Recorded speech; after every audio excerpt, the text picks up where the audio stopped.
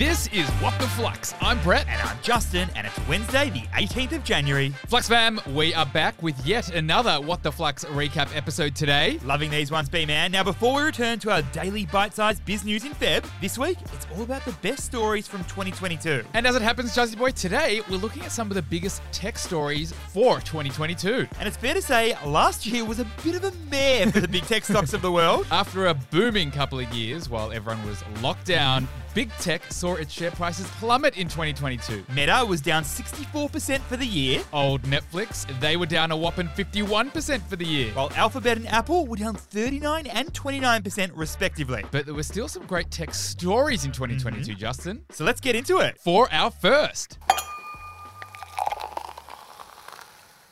Canva has announced a massive product expansion that will pit its product directly against Microsoft and Google for large business and enterprise customers. Wow. First it took on Photoshop, but this is a whole new level. So what's happening here? Well, we've spoken many times about Canva, the graphic design platform, which is used to create pretty much any and every graphic. There's social media graphics, there's presentations, there's posters. And one of the meanest background remover features that I've ever used. Now, Brett, Canva was always tackling a pretty massive market. But it's not satisfied with that anymore. Canva has just announced a whole host of new Work Suite products as part of its product expansion. Think Canva Docs, which will take on Google Docs for interactive documents. Think Canva Websites, which will take on Squarespace and Wix as a website builder. Or think Canva Whiteboards, which will take on Miro, the brainstorming tool. And it plans to take on all these markets through its product-led growth strategy. So what's the key learning here? Product-led growth is a business model that uses the product at the core of customer acquisition, retention, and expansion. You see, Jazzy Boy, Canva started as a direct-to-consumer product, helping everyday people make better design. These everyday people started to use the product in their workplace, and word spread. Then Canva started to dominate the small business and sole traders market around the world. But Brett, now it's clear that Canva is aiming to break into large organizations where more of the moolah lies. And they reckon that employees in, say, a sales team, they start using Canva first for pitch decks, and the product catches on virally throughout the company. Next minute, they've got about 87 million monthly users, including 10 million paid users. And with this new product suite, Canva will look to land and expand even further in organizations. And who knows, B-Man, maybe they can actually take on the big kahunas in workspace collaboration. That'd be Google and Microsoft. For our second story, Amazon is looking to cut costs after it lost $3 billion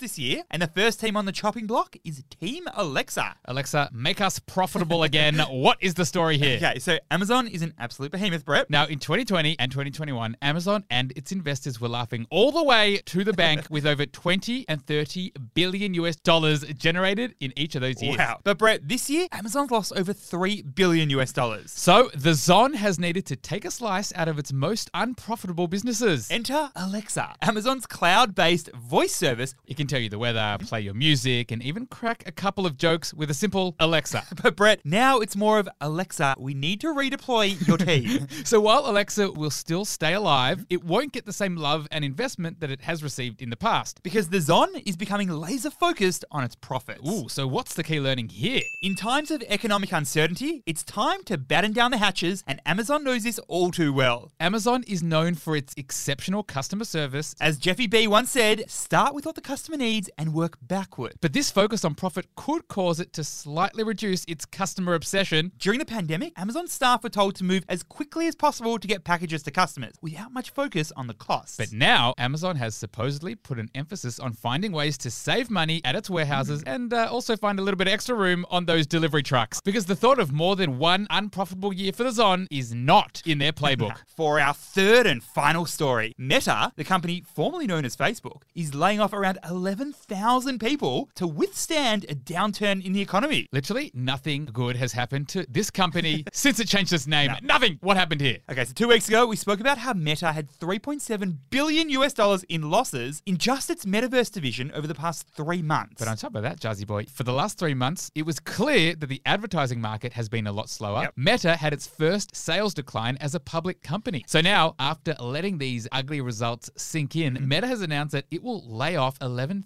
3,000 staff, or 13% of the company. And it seems like the exuberance and the excitement of 2021 has well and truly rubbed off. So what is the key learning here? Welcome to the great tech reset of 2022. After years of booming user growth and revenue growth, not to mention growing share prices, And free laundry for employees. tech companies have drawn a line in the sand. And the first step on this journey is sadly the job cuts. Twitter has laid off 3,700 employees. Snap, Stripe, Coinbase, Shopify all let go of over 1,000 employees, all in the last month or so. And the reason for Meta? Well, the Zuck went in too deep with investments off the back of a pandemic-driven surge. But they were brought back down to earth when the boom subsided in 2022. Fluxam, tomorrow we'll be doing a deep dive into the biggest retail stories of 2022. Despite what all the naysayers said, consumer spending did not dip much at all, but there are a lot of warnings for this year, 2023. So we'll cover all the juiciest retail stories from the year that was. Thanks for listening, and we'll see you tomorrow.